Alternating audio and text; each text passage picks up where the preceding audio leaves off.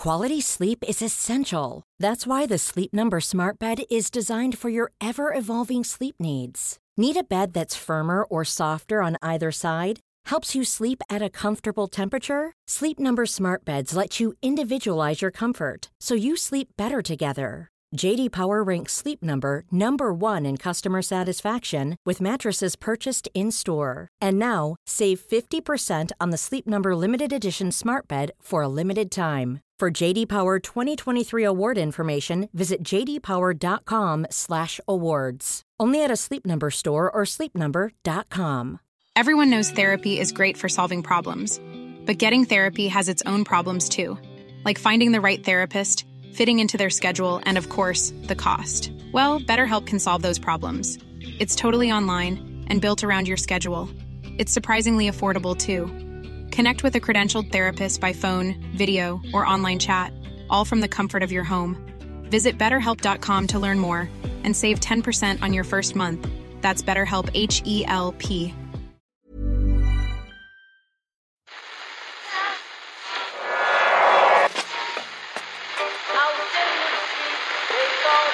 What is that? That's the second time it's gone off. They never go home, those boys. That's... Yeah, they have asked for that, really. Yeah, you can laugh. That was the World Cup. I'm a little bit of an idealist, but having said that, I want to be like me. Well, you don't know what you're talking about. What did you know? I managed to stay alive for 16 years. I'm going to leave it there. I'd say it to your face, and I'll say it to you now. Come down Swansfield and we'll see them, won't we? What you doing down here, you showing man? It's the Irish Times Second Captain's Football Podcast. I'm out here with Ken Early. Hello. Hi, Ken. Introduce yourself to everybody. After a weekend that was notable for sportsmen doing what sportsmen like to do above all else, ramming the words of their critics right the way down their stupid, big, fat, critical throats. Yeah. It was happening all over the place, Ken. We had Kilkenny using a perceived pro-Tipperary bias in the media to fuel their All-Ireland replay victory. Patrick Reed, the American Ryder Cupper, was heckled mercilessly on the first tee by a boisterous European fan with the line. Did you see the line? Go on, Owen. Have you practiced your putting, Patrick? Reid subsequently took great delight in inciting the crowd after hitting some birdies in the way to victory against Henrik Stenson, using that famous shushing gesture that sports people love so much. And Stephen Gerrard cracked in a free kick against Everton before unleashing a fairly elaborate celebration, the centrepiece of which was an even more classic cupping of the ears gesture. Yeah. Now, I wasn't sure if he was he cupping them actually to the critics or to the Liverpool fans cheering him on in reaction to the critics. I think it was... Well, I don't know. It's very meta. I mean, obviously, what the Liverpool fans were cheering him. He was in front of the Liverpool fans. It would have been simpler if he'd been in front of the Everton fans, as he was, say, at Goodison in 2001, when he scored a very good goal and ran around maniacally cupping one ear on that occasion and sticking his tongue out in an extremely provocative display. Much more provocative than, for instance, Nasser Chadli, who did the same thing at Arsenal, got booked over the weekend. Gerrard didn't get booked on that occasion. Didn't get booked on this occasion either, presumably because he's in front of his own fans. But I don't know. Is he just saying, yes, I bathe in your adulation, your cheering is music to my ears? Or is he saying, yes, your cheers force the words of my critics back down their throats? Or is he saying, are you not entertained, Liverpool fans? I know some of you want me out of the team. I was looking at some of the websites and it's currently running about 60-40 as to whether I should even be in this team. Have you forgotten everything that I've done for you? Was that what he was saying? I mean, I don't know. We don't know. Would Patrick Reed have been booked if he was playing football? You were quite taken with that heckle. It's funny because the way Sky Sports present their Ryder Cup coverage, this isn't golf as we know it. This is more like a rowdy football stadium, and this is what it's all about. And then when a golfer gets, or a heckler, I should say, gets too close to the bone, when he actually questions a man's putting, Sky didn't like that one bit. And then they didn't like it one bit when, at least one of them, I think, didn't like it one bit when one of the commentators, when Reed started. He wasn't just shushing the crowd. He was also arms up. It was about as physical as you can get in terms of a golfer interacting with the crowd. He was using all of his considerable bulk, Patrick Reed, to come on then. Yeah. Come on, have a go. Come on, you want to say that line about my putting again? You just saw me sink that putt. Yeah. Did you like them apples? I'd say he might have got booked. We'll talk Chelsea on today's show. We'll talk Luis Suarez and Messi also. But time now for Ken Early's Report on Sport. Yeah, so I guess we'll start with that match. We'll be talking, as I said, about Chelsea, who are cruising away at the top of the league, and why it is that they're just able to sort of hit the ground running when everyone else has hit the ground, collapsed, scrambling around. Some of them are still on the ground. You know, some of them are now facing the wrong direction, going the wrong way. Their pre-season warm-up was too vigorous, and they're absolutely wrecked by this attitude. There's just, you know, whereas Chelsea, eyes on the prize, striding away confidently, hitting the front early and hoping to stay there. So we'll talk a bit about them and some of the Spanish football. Good performance from Neymar over the weekend, a hat-trick, and Lionel Messi setting up a number of goals. Suarez supposedly looking a little bit chunky. Well, Suarez is chunky. This was the thing. I mean, we'll ask Kieran Canning about this later on, whether he thinks there's anything to it. It may just be that Spanish media thing whereby half the media is against you and half the media is on your side. So I wouldn't be surprised if this week there was features in the other half of the media saying Suarez has never looked slinkier. Size 0, Barcelona forward Luis Suarez. Is Suarez too thin? Yeah. We're worried about you, Luis. His post-match meal. Did you see that thing where the Barcelona players' post-match meals was revealed? Oh, I saw this last week. Messi doesn't eat particularly well by all accounts. Immediately after a game. I thought, this is ridiculous. His meal was this is directly after the match. So they've got this big sheet where the players list out what they want, and so some of them are having stuff like most of them are having some kind of pizza. With something else maybe. Very few of them eating what you would consider typically or classically healthy foods. But after the match is a good time to eat a bunch of carbs if that's what you want. I think that is true. I think that's the one time where sports people I don't know if this is so much a psychological or a physical idea by the nutritionist.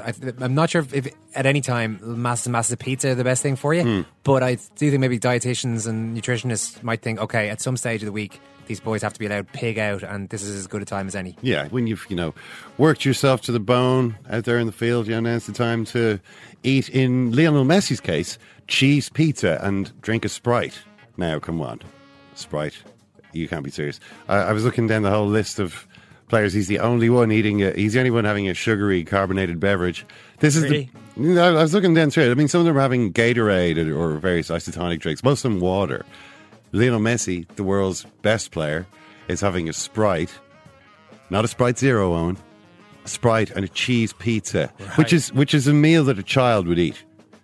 It's like a Happy Meal, almost. It's a baby's repast that Lionel Messi will have. Well, Ken, the famous Vince Lombardi quote, don't you? Which? I firmly believe that any man's finest hour, the greatest fulfillment of all that he holds dear, is that moment when he has worked his heart out in a good cause and lies exhausted on the field of battle, victorious with a can of Sprite beside him and a half-eaten cheese pizza. Can of Sprite, half-eaten cheese pizza. Oh, and also the milkshake that all the Barcelona players get. Very important, non-negotiable. Everybody has to drink the same milkshake. That's fine. That's the first thing that goes into the belly, and then you can eat whatever it is, whatever food. But I think Barcelona's nutritionists are making sure that whatever it is they need to get into the players' bodies is going in first of all. And then, but the funny thing about it was a cheese pizza. What adult eats a cheese pizza? It's like a fussy eating child's selection, isn't it? Yeah. I wonder, does Cristiano Ronaldo eat the same thing? I say, yeah. I'm going to go out on a limb on. Now, we could see the Real Madrid picnics. Picnics is what they call it. We can see the Real Madrid post-match picnics list any day, and it could be Ronaldo eats a cheese pizza or maybe pepperoni, and he drinks a 7-Up. I don't know, but I really doubt it. I would say that whatever Cristiano Ronaldo was eating is a little bit more in line with what you might, Yeah. But I suppose Messi's so good he doesn't have to compete on the food front. What did you think of the Merseyside derby? Well, yeah, I mean that's what we'd been talking about at the beginning, and Steven Gerrard, and obviously the team after this was answering critics. Whether he'd answered his critics or not, I don't know. I don't know. In fact, he hadn't answered any critics. I mean, sorry, I do know. He didn't, it's like he said something which wasn't an answer to the question that was being asked. You know what I mean? Yeah. What he said was, I'm a man who can hit a very mean dead ball. I can hit dead balls that not a lot of other men can hit. I mean, I saw Carragher and Neville on TV the other day, a couple of weeks back. We're talking about the goal by Enner Valencia, the ridiculous no backlift shot into the top corner. And they were just laughing at it, going, we could never in our lives dream of being able to hit a football like this. It's just not, we've never been able to do it. I played the game, we've played thousands of games between us. Never once in our lives have we been able to strike a football in that way. Gerrard is a player who's good at hitting footballs. The free kick that he scored was a very unusual one. It was kind of a softly struck one almost. It needed to be placed. Not a lot of players in the field could have scored it. Maybe only a couple of other players in the field. He scored it. Doesn't mean that he's a good defensive midfield player. You know, what were we seeing earlier on that day was Mamadou Sakho, who was only signed, a little over a year ago for a large fee of 18 million, storming out of the ground and going home before the game because he's dropped from the squad. Now, why he was dropped from the squad is really that would be only Brendan Rodgers can explain that. He might have been looking at the squad and thinking, well, Colo Toure's in this squad. He also played against Middlesbrough the other night, and I'm the one who's dropped. So, obviously, you don't, what Sakho did, he pulled a bit of a Phil Mickelson on it, He took he struck back against the authority, which when he should have, been a good member of the squad and accepted his position. Yeah. If he was going to go full Mickelson, though, he would have surely burst in on Brendan Rodgers' post-match press conference. And kicked him in the back. kicked him in the front. Kicked him in the front. Just talked about how useless he was. No, just talking in really admiring terms about some other manager he had in the well, the great thing about Roy Hodgson, or Kenny Dalglish, of course. A great Liverpool man, Kenny Dalglish. The kind of man that can land you a league title. The great thing about Kenny Dalglish was that he'd won so many trophies as a player for Liverpool. I mean, you looked at that man and you just knew that he was football. Dalglish was football. I mean, how many European Cups? He won three European Cups. Amazing. And scored so many great goals for the club. And then to take that into the dugout, I think that's really what set him apart. But I mean, obviously, I don't know why we left that model. Yeah, that's what Sakho maybe could have said if he sought to emulate Phil Mickelson. Exactly. But this tells you that Sakho, that's a fairly big deal. Storming out like that. Maybe Sakho doesn't realise what a big deal it is. I'm sure that's what he'll claim now. Oh, I didn't realise. I thought they didn't need me. You can't do that. That's hugely undermining of the manager's authority. But, there's a player who's seriously unhappy about a decision that's been taken. And when you look through these guys, these Liverpool defenders, I mean, this pilloried Liverpool defence, what a terrible time to be them. It's been over the last few months. Yeah. And even a guy like Lovren, who actually went to the World Cup. I think Sakho was at the World Cup. In fact, I saw him playing quite badly at the World Cup against Germany. I think he was substituted. But, Lovren couldn't put a foot wrong for Southampton. Comes in here and suddenly he's all at sea. The ship is sinking. He's desperately trying to do his best to keep it above water, but what can he do? And for each of these guys, they found themselves dropped, the way Sakho was. Skrtel has been a number of times. Lovren hasn't been yet, but he's only been there for a few games. The goalkeeper, Mignolet, seems to be in a spiral, and that it doesn't look as though he's going to come out of, and rumours that he's going to be replaced. The fullbacks have effectively been replaced. They've signed 2 new fullbacks who've been starting most of the games. Yeah. Albeit Flanagan has been injured and Johnson's had a couple of problems. There's only really one player involved in that defensive unit who hasn't really been subjected to serious scrutiny and criticism or been dropped, isn't there? Well, apart from Mignolet hasn't been dropped because the alternative is Brad Jones. And even despite the fact that Mignolet hasn't played well, nobody wants to be the man who picks Brad Jones in a league game. You know what I mean? Yeah. There's really only one man left there who, and this is this is a man who was cupping his ears to the crowd. Oh. Apparently, and talking afterwards about the fact that he was a little bit upset about some of the criticism that had come his way, saying, "Yeah, constructive criticism, fine. When people say I can't run, I'm past it. That hurts." And I'm sure it does. I mean, it's something which sportsmen complain about a lot, I think, when they reach this phase in their career. You've talked, Owen, before about how Brian O'Driscoll used to find this annoying. The idea that he'd lost the yard. Oh, yeah. People would have I think he found it amusing rather than... I wouldn't say he found it that amusing. Maybe publicly he found it amusing. Privately he found it very annoying. Yeah, you don't want to admit that something's really riled you up, just encourages people to keep doing it. Yeah. I wouldn't say he found it amusing though, really. But you know, he did eventually.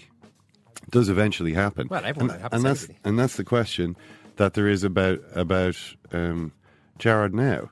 I mean, just given that he can't affect games in the old way, and the old way being the goal that we mentioned earlier on, the one against Everton 2001, unbelievable goal. You know, watch it again if you've forgotten it. Just the sheer physicality of the young Steven Gerrard, the kind of stuff he was able to do, the sort of explosive power that he had. Obviously doesn't have that anymore. But can he really affect games in a good way? Well, when you look at the defence that he's a part of, I mean, he's the most advanced player who's part of that unit. It's been a shambles for months and months and months. Everyone else has come under scrutiny. You know what I mean? I don't think you can be a part of something like that, a dysfunctional unit like that, and expect to escape scrutiny altogether. I mean, he seems to be able to stay in the team. What can you do? There is one thing I'd like to correct him about. Yeah. And I want to correct myself as well. Go on. It's a combination of Steven Gerrard's mistake and my lazy journalism.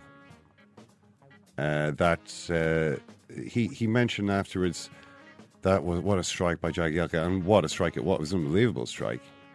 It's the kind of strike you hit once in a lifetime. And I thought, that Gerrard says this, but of course he knows that he's got a whole lot of these. He's hit a whole lot of these shots in his career. Maybe it's a player like Jagielka who only gets to do it once.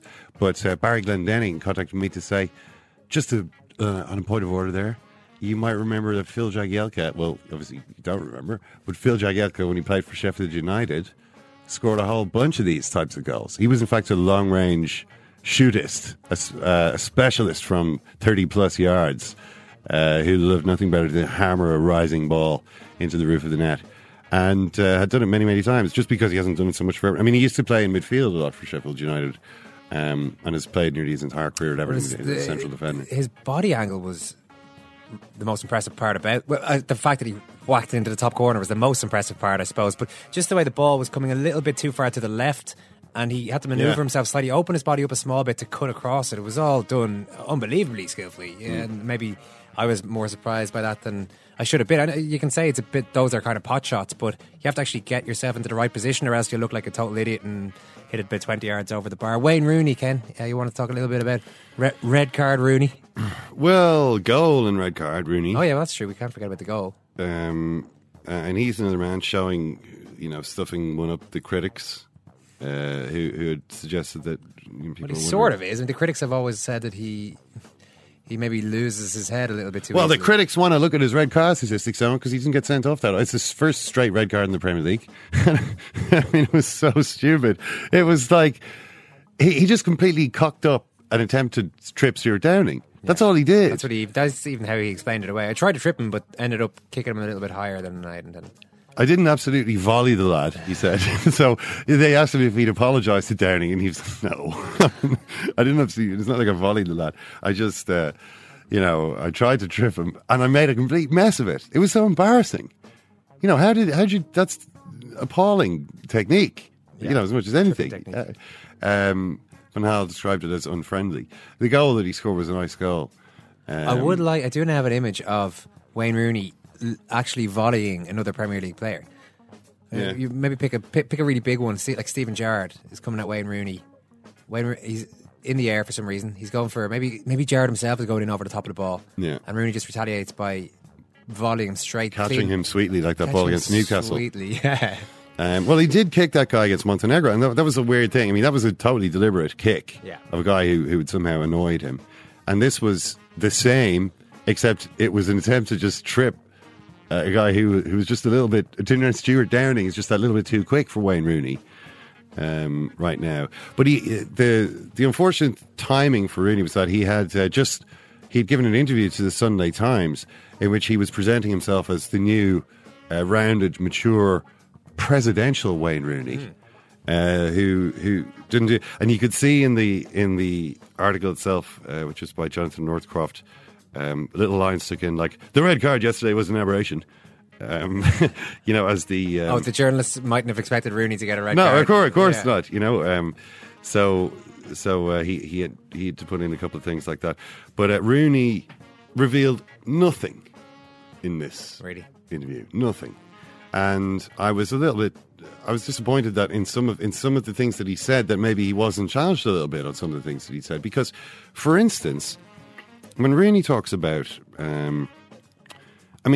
saying, I believe I can still get better. In the next 3 to 5 years, you'll see me as a different player. The next 2 or 3, I feel these could be the best years of my career. Well, he's hardly going to say anything different, given that he's got this record. He's the highest paid player in the league. He's hardly going to say, well, to be honest, I'm beginning to feel it, but I started when I was 16. I don't expect Rooney to say that. I'm a thick-set lad. Sometimes it's hard to keep myself in tip-top shape. Big lad, we don't all necessarily age at the same time, I've got a lot of games in these legs.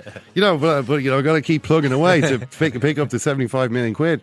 No, I don't expect that. But, for instance, he's saying I wasted too much energy when I was younger charging around, and now I'm more intelligent in the way I economically expend my energy in the best possible, most efficient way. But when he says this, okay, he's talking about Van Gaal goes into so much detail about the opposition. There'll be times I'll be needed to play deeper or wider, which I've no problem doing. In the main, I feel I've still got at least 2 or 3 years up front.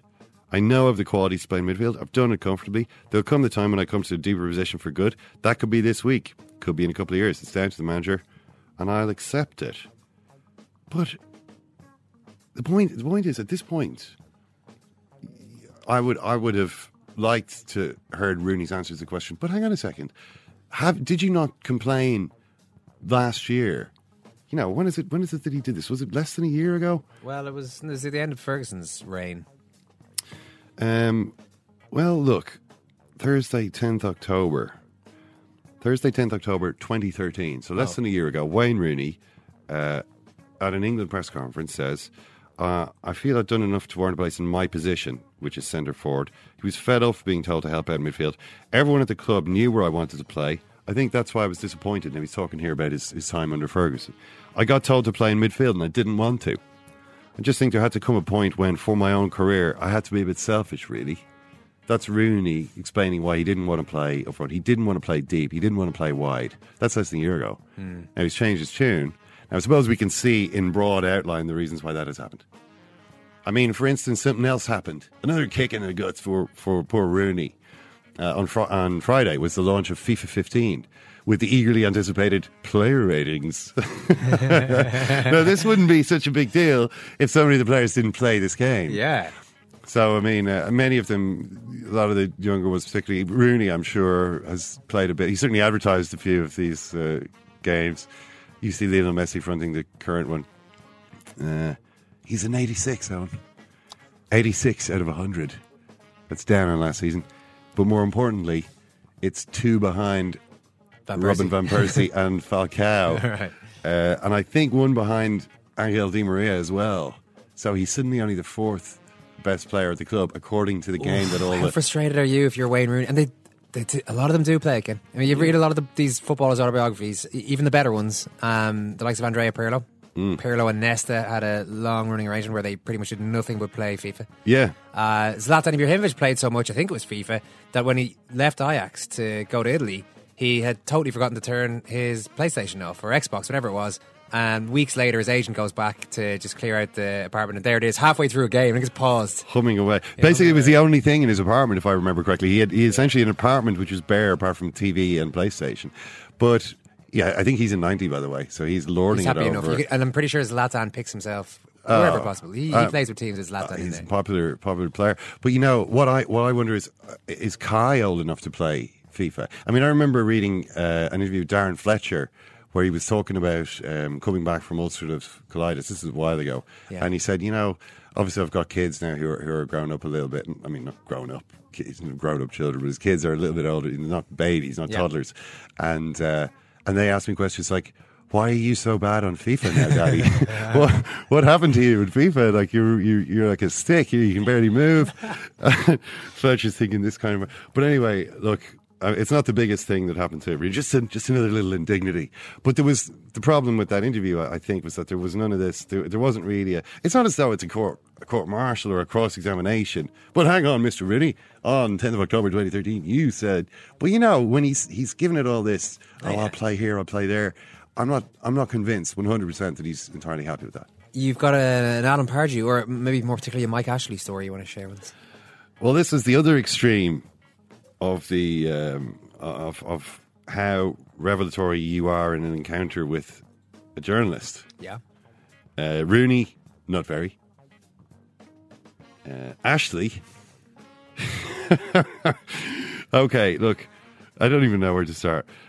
So Mike Ashley is leaning outside a pub, the Golden Lion in Soho's Dean Street, enjoying a drink with a friend, when a journalist comes up to him and says, "What's going on with Pards?" I don't know if I don't know exactly the circumstances. Has the journalist said, "Good evening, Mr. Ashley. I happen to be a journalist with, national. I don't know which newspaper it was actually. All the papers just keep referring to a paper, so I haven't read the original story. Right, okay. I apologise to whichever newspaper it was, but according to the report, he said, "One more game." This is what Ashley says about Pardew. "If we lose against Stoke on Monday night, then he's gone. I've had enough." Ashley is then reported to have made a throat-cutting gesture and continued, "Dead, finished, over. One more game, then that's it. What would you do? I've spent a lot of money on that club. It's cost me a lot. I won't put up with it anymore. Honestly, answer me. What would you do?" said Ashley. Wow. On Saturday night, Ashley's lawyers maintained, Mr. Ashley responded, tongue-in-cheek, that Mr. Pardew had 2 more games before being sacked. I thought it was 1 more game. Yeah, well, this is what the lawyers are saying. The report said 1 more game. The lawyers are saying he said he said 2 games, and they're saying, to put this into perspective, over the past few weeks, certain reports have stated they believe Mr. Pardew has 2 more games before being sacked. Mr. Ashley was therefore humouring the reporter. So whatever is going to happen there, some things are taken out of context. Pardew says, "I think Mike was trying to be supportive in his own kind of way." So that game takes place tonight. I don't think, regardless of what happens to Alan Pardew, I don't think Mike Ashley can in all conscience sack him after that. But maybe if it is after 2 games, who knows? That's the end of Ken Hurley's Report on Sport. You can see the level of expectancy. It's a fucking Coach, this is the game you wanted a victory, but it didn't happen. What happened? Oh, Pepe's such an idiot. A game that they've been looking forward to for a long time. Where do you think you got it all wrong today? And then Pepe just ruins it for everyone. Thanks a lot, Pepe. You can see the level of expectancy. When they was saying you'll take that penalty. He was fucking dreading it. Sorry, we're on air. Oh, we're not, are we? We are. Well, I apologise for that, but obviously, I'm sorry. That was an inexactitude written. All right.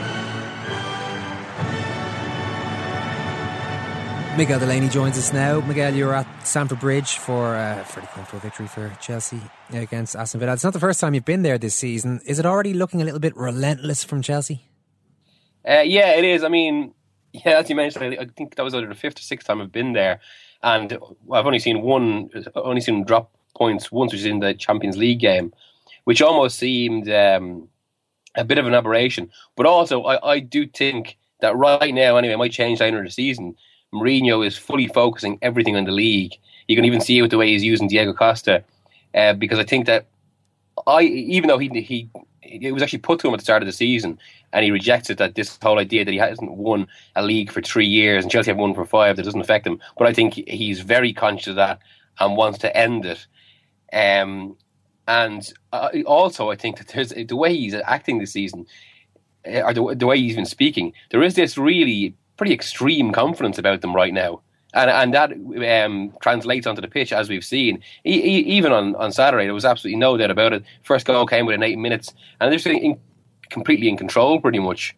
Is part of that confidence, do you think, coming from Diego Costa, his goals, and also his demeanour? Is he the kind of guy who, like Didier Drogba maybe in his best years for Chelsea, inspires confidence in those around him? Yeah, I mean, first of all, I think I wrote this back in May, but Costa is basically almost Mourinho's ideal for what a striker he should be. Everything he does, the way he plays, like beyond the goals, the way he works, the way he can put his back to goal, hold play, bring other players in from behind, which I think has happened with the amount of goals Chelsea are getting from midfield now. But there's been twice this season when you came out with comments about Costa and Cesc Fabregas, and he said about both of them that they were players that this team was waiting for. In other words, that slot was there that they just immediately were able to fit into, and I think that's been crucial to why Chelsea have been so good and why they've been so much better than everyone else this season, because I think it was pretty much a ready-made team. There'd been a lot of work during the summer, even someone like Nemanja Matic having the benefit of full pre-season. The entire team kind of now understood what Mourinho wanted, and then he had two players who basically just gave them exactly what they needed in terms of making the team tick. Like they didn't have to adapt to anything else, or the team didn't have to adapt to what Costa Fabregas did. They basically just fit. Yeah, and I mean, Costa's so perfect for Mourinho in many ways, not least that his agent is George Mendes. I mean, it's incredible the synergies that there are between these guys. But if there is one bone to pick with Diego Costa, it concerns the state of his hamstrings, which I mean, even Mourinho was saying are a disgrace these days. Is Diego Costa... the remarkable thing about him is that he seems to have this 3-day turnaround from a hamstring injury, which I've never seen before in sport. Is Diego Costa a medical miracle or an injury time bomb waiting to happen? Well, Mourinho went into this a lot on Saturday and on Friday as well, actually, so it's clearly on his mind as well. And I suppose it's obviously it's going to be because it's a recurring issue. But he came out with the rather grand suggestion that the way all Costa needs basically is just a bit of time off to, I suppose, just to give that hamstring sufficient rest so it returns to full. I mean, he actually went into quite specifics the other day, Mourinho, about the problem with it, saying that until he gets that rest, that restores to 100%, he actually used the words, it's in danger of a rupture. So it's why he kind of needs to be nursed. But he came out with the grand suggestion then that while Mourinho would never say it directly to Vicente Del Bosque or anyone in the Spanish national team, he thinks it would be better for Costa if he was given this 15-day rest during the next World Cup qualifiers. But he wouldn't say it directly to Del Bosque. Why doesn't Mourinho give him a rest? He's got Remy and Didier Drogba. Well, yeah, I mean, that's exactly it. I mean, I suppose Mourinho, his response might be, why would he get him fit to play for someone else in the national team and risk injury? But you're right. I mean, that's exactly it. You think if Mourinho is so concerned about this, that basically, he should give him exactly the rest he needs. You'd wonder maybe is he waiting for a kind of favourable run of league fixtures as well to do that if Spain don't do it. But you're right. Yeah, I mean, ultimately it's Mourinho's player. He's the one most concerned with this. Just the other player that you mentioned at the beginning is Cesc Fabregas, who's obviously played really well, surprising nobody, I think. Yeah. He's taken up where he left off in the Premier League. He actually looks a better player in the Premier League than he ever did in the league. It's kind of always been the way with him. We know now that it's definitely true that Arsenal had the chance to take him back. And for whatever reason they didn't do it. I mean, to know the answer to that would require knowing exactly what's going on in Arsene Wenger's head. You could speculate about it, but it's difficult to say. Fabregas, if he'd gone back there, would that have been? I get the impression we were talking before about him being at Chelsea. Maybe he didn't seem happy to be there, but actually going back to Arsenal would have been much worse.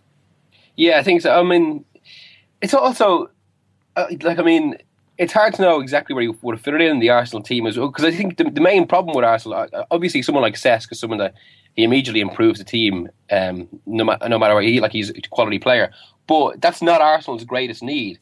They needed a defensive midfielder because Arteta and Flamini just aren't really up to the job of regularly competing at that top four level in the way that should be expected. But of course, that's mitigated by the fact that Wenger didn't sign one of them. So while I think there's a certain merit in the for football-wise in Wenger's decision not to go for Fabregas. From the flip side, you can imagine Ferguson and Mourinho they would have done it routinely to stop a rival having a player that could really transform them. Right, get him in here. We'll make do. And I think any economic concerns from Arsenal are a little bit that doesn't even stand true, given they didn't spend money elsewhere, and also that they're commonly talking about how much money the club has now. But as regards why Fabregas has returned to form, I do think it's funny the fact that he's playing in his best position. It was kind of strange after so many years at Barcelona, where they're talking about the Xavi, or that Fabregas was the natural successor to Xavi, that he could immediately fit right into that role. And they never really seemed to fancy him there.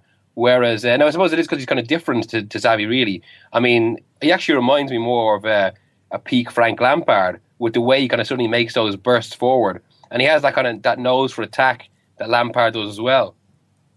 The demeanour of Mourinho, you mentioned earlier on how positive he is. We know how functional Mourinho is and how he looks at the game of football, Miguel, but is that functionality this season actually leading to quite an attractive team? Not that he's never going to sacrifice the chance of winning for the chance of winning, picking up 3 points, but do they actually, with all these players we're talking about, do they actually look like a pretty decent team to watch, seeing as you've been there 6 or 7 times? Yeah, they do, have to say. I mean, there's much more kind of nuance to the play, a lot more angles of attack. I mean, I think the fundamental problem last year was basically they had what eventually was a sturdy defence, even though the defence actually didn't start the season that well, which is like this one maybe a little. But really, their attack was so predictable. I mean, if you kind of took Hazard out, they had to just kind of force their way through. There wasn't much. Whereas now, Hazard is just one angle. You've got to stop Costa. You've got to stop Fabregas as well, and then that allows players like Oscar and Willian to flourish more as well. So yeah, I think that even the way those players link up as well is much more entertaining. And you could even see it in the game last week against Manchester City, which for 70 minutes was a pretty dull game, and a pretty dull game primarily because of Chelsea's approach. Yet the goal that actually they scored to put them ahead was probably one of the strikes of the season, I thought. It was a perfect counter-attack. And I think that's probably always been the thing about Mourinho. It's not that he's kind of a negative or conservative manager in terms of play. It's that he will rely on strong defence first and foremost if it means getting a result.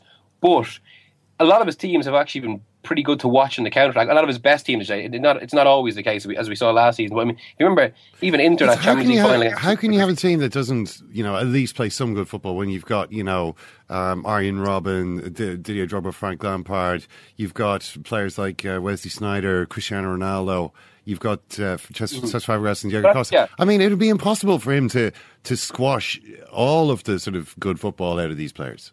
Well, yeah, exactly. Yeah, but I think, even we've talked about the Torres book before in this show. I actually thought, there was so much merit in a lot of that book. I thought he downplayed. He painted Mourinho a little bit too reductively. I think there's always been more nuance to Mourinho than he's given credit for. That's the Diego Torres book. Not just in case people think Fernando Torres wrote a scathing tell-all about Mourinho. But yeah, you think it was too reductive that he didn't give Mourinho enough credit for certain a little bit, yeah. And even though it kind of washes over even the 2011, 2012 title win. But I think the other side of that is that more so than pretty much than much say pure managers in terms of their football approach, Mourinho will just rely on defence. When it comes down to it, he cares about the result above all else, which is why he will gladly compromise. Yeah.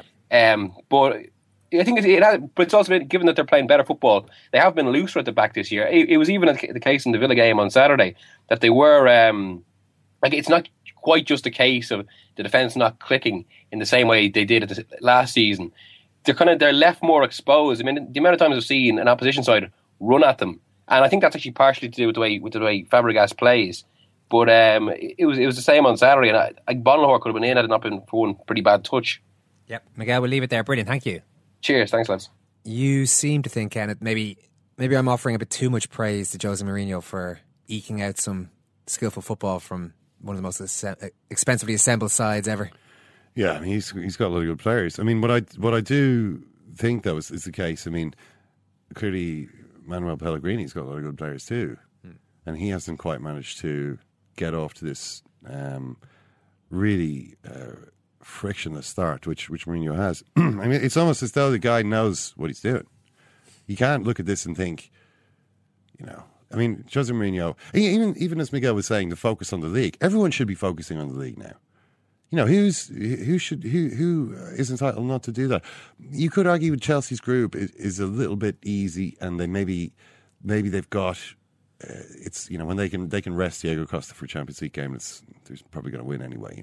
Although they didn't win. No, and that is dangerous, isn't it? It's not that the year that United were knocked out in the group stage, Ferguson was pretty annoyed with himself for taking it for granted a little bit, I think. Yeah, I mean, it can happen. It happened to United twice, I think, 2005 and 2011. And yeah, there's a later one. I think he was quite quite annoyed at himself. But I think that when Mourinho's won the Premier League on a number of occasions, and this has always been the way that he's done it, by getting out early and demoralising the others. You talk about getting out early, Ken. He tried that trick with the handshake again this weekend. I'm sure a lot of people have seen the vine of this if they were watching it at the time. Tried to shake hands, taps Paul Lambert in the shoulder to shake his hand before the game had actually finished. Does this quite a lot and disappears down the tunnel. Lambert was not having it. No. Well, Lambert and Mourinho, of course, great friends. Are they? Yeah, apparently so. They enjoy each other's company. You won't find them slagging each other off, at least not yet. But yeah, Lambert, Mourinho kind of leans down, and Lambert initially he just instinctively goes to shake his hand, and then sort of sees who it is, and it's like, oh no, and sort of starts pointing at his watch and indicating it's game time now, it's business time. We're not none of that. And Mourinho sort of okay, and then reaches his hand over, and the camera isn't picking up that he's tapping Roy Keane in the shoulder, but Roy Keane's a very good man for that position. I don't think anyone can ignore other people quite like Roy Keane. He would have been a great man for a West of Ireland boycott back in the day, Keane. He would literally be able to give you the impression that he was looking straight through you.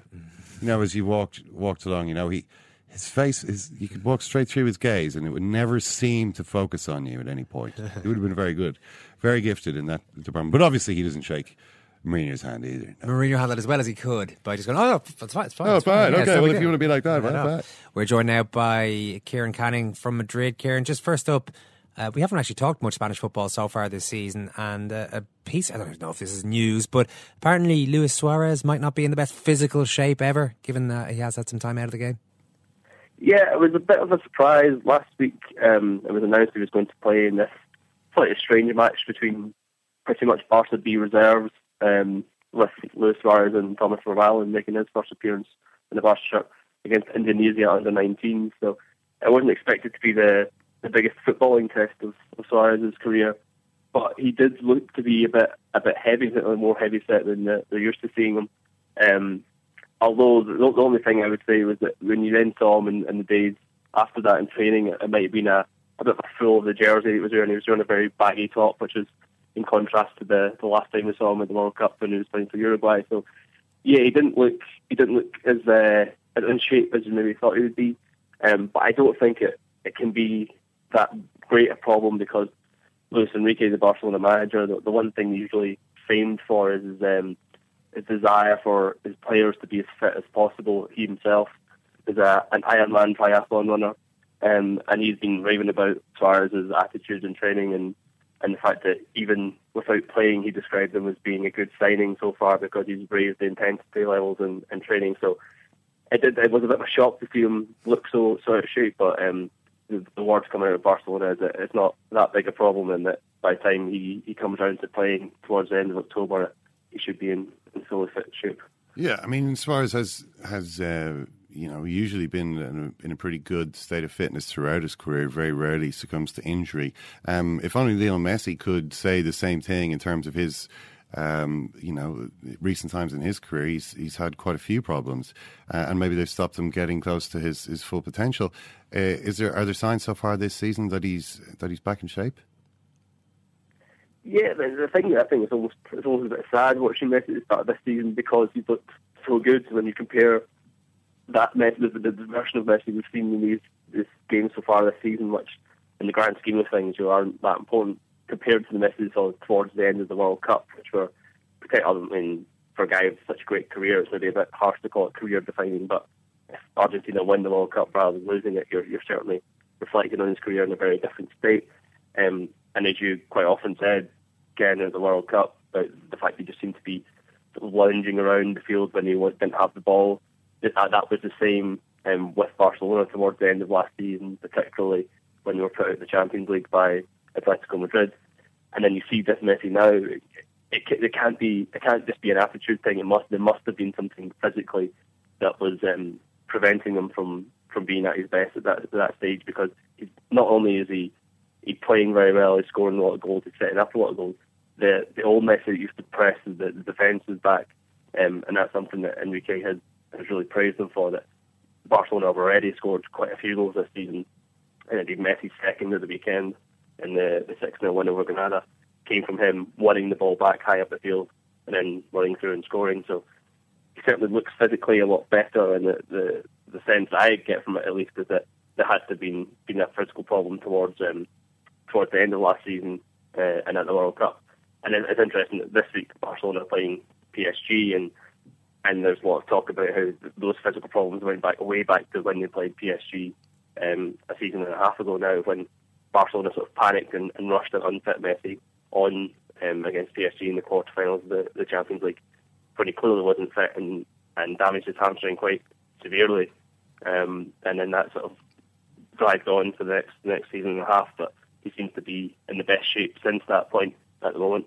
Yeah, he's under a strange pressure now, Messi, isn't he? I mean, considering by common consent the greatest player in the world, although it seems as though an increasing number of people are saying, well, hang on a second, Cristiano Ronaldo, having won the Ballon d'Or before Lionel Messi did, and then had to watch him win it 4 times in a row, finally won it back, and in the estimation of a lot of people, seems to have now surpassed Messi again. So he was, he was just plugging away all that time. He's eventually come back. I think it was Terry Venables the other day I saw saying, I mean, not that Terry Venables is necessarily gospel on this subject, but he's saying, look, this guy is once again the greatest player in the world. That Messi has lost what it was that made him so special. That player, that everybody, the man who won the Ballon d'Or 4 times in a row is gone. You seem to be more hopeful that, in fact, he may just have been resting.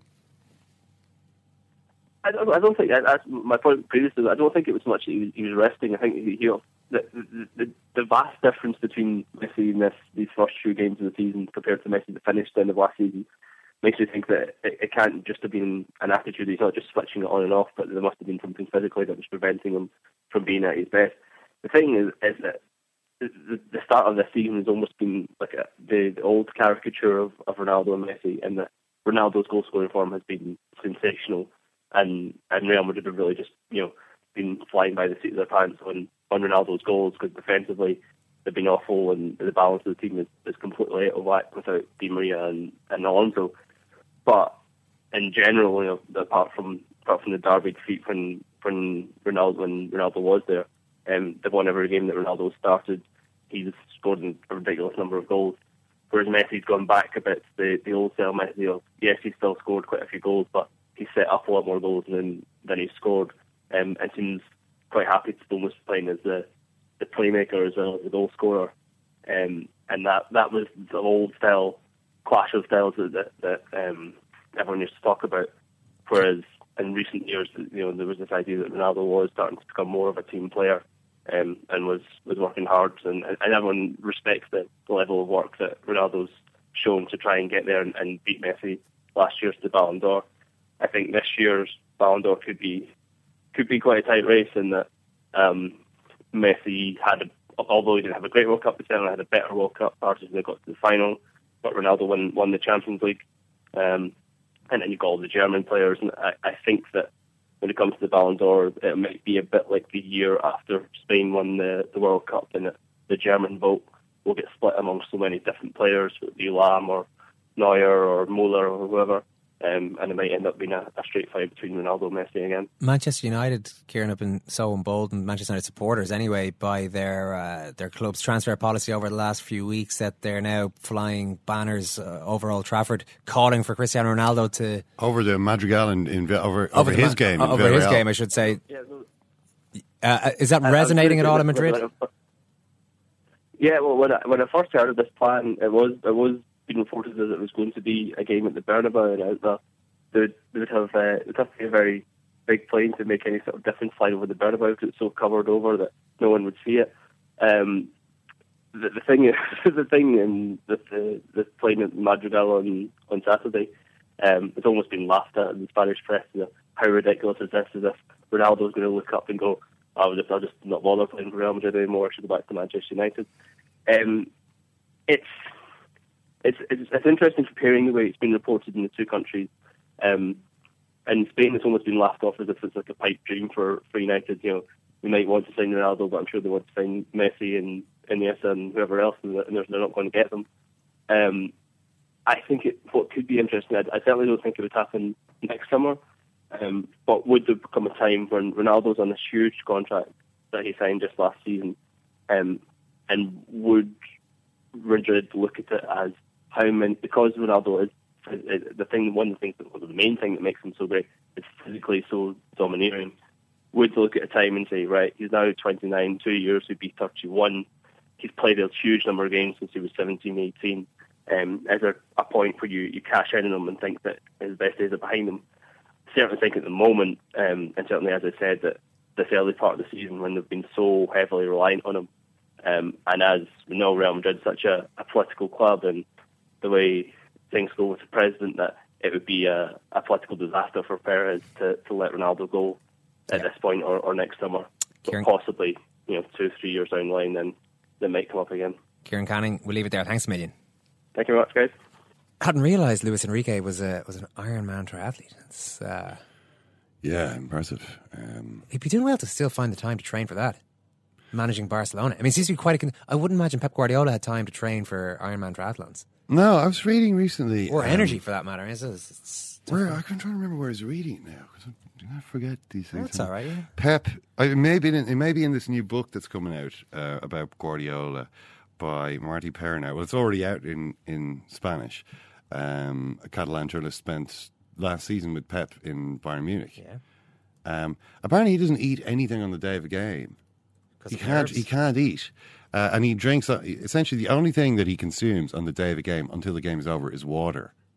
So when you're looking at him there on the sideline, looking very slim, despite his now, middle age,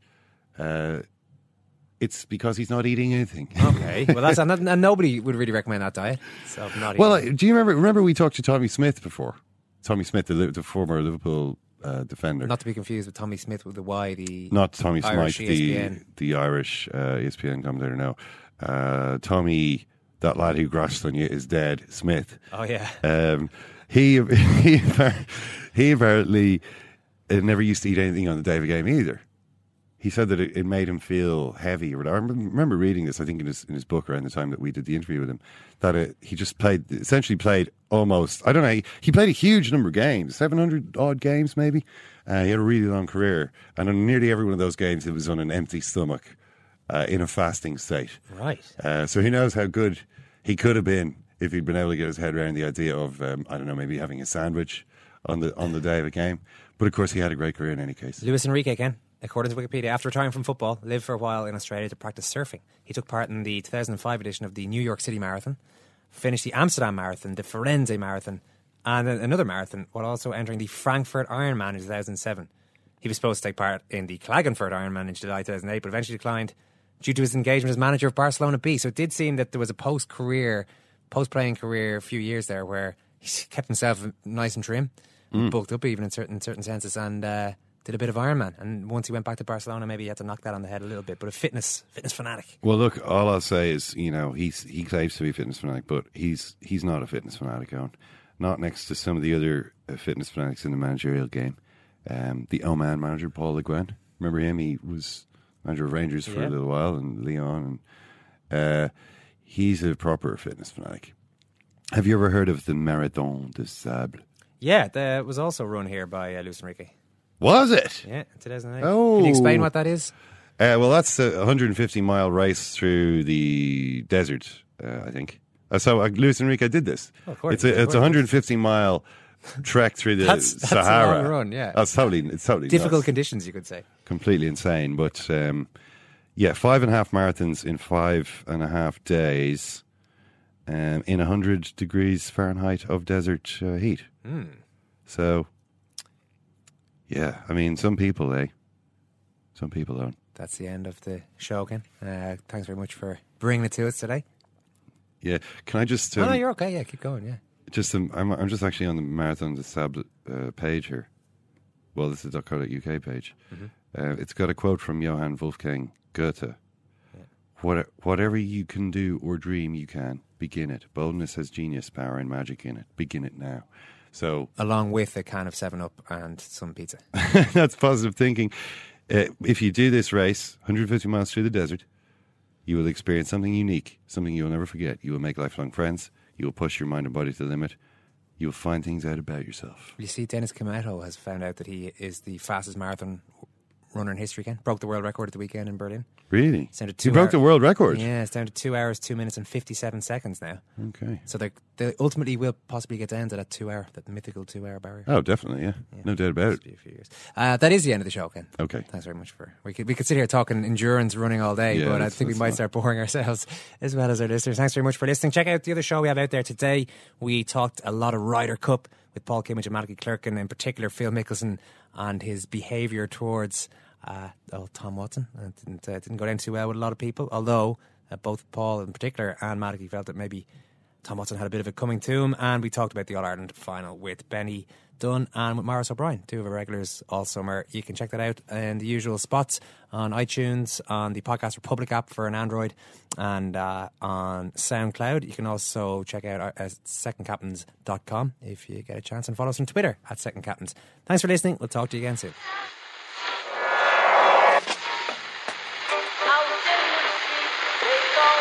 What is that? That's the second time it's gone off. They never go home, those boys. Mom deserves the best, and there's no better place to shop for Mother's Day than Whole Foods Market. They're your destination for unbeatable savings, from premium gifts to show-stopping flowers and irresistible desserts. Start by saving 33% with Prime on all body care and candles. Then get a 15-stem bunch of tulips for just $9.99 each with Prime. Round out Mom's menu with festive rosé, irresistible berry chantilly cake, and more special treats. Come celebrate Mother's Day at Whole Foods Market.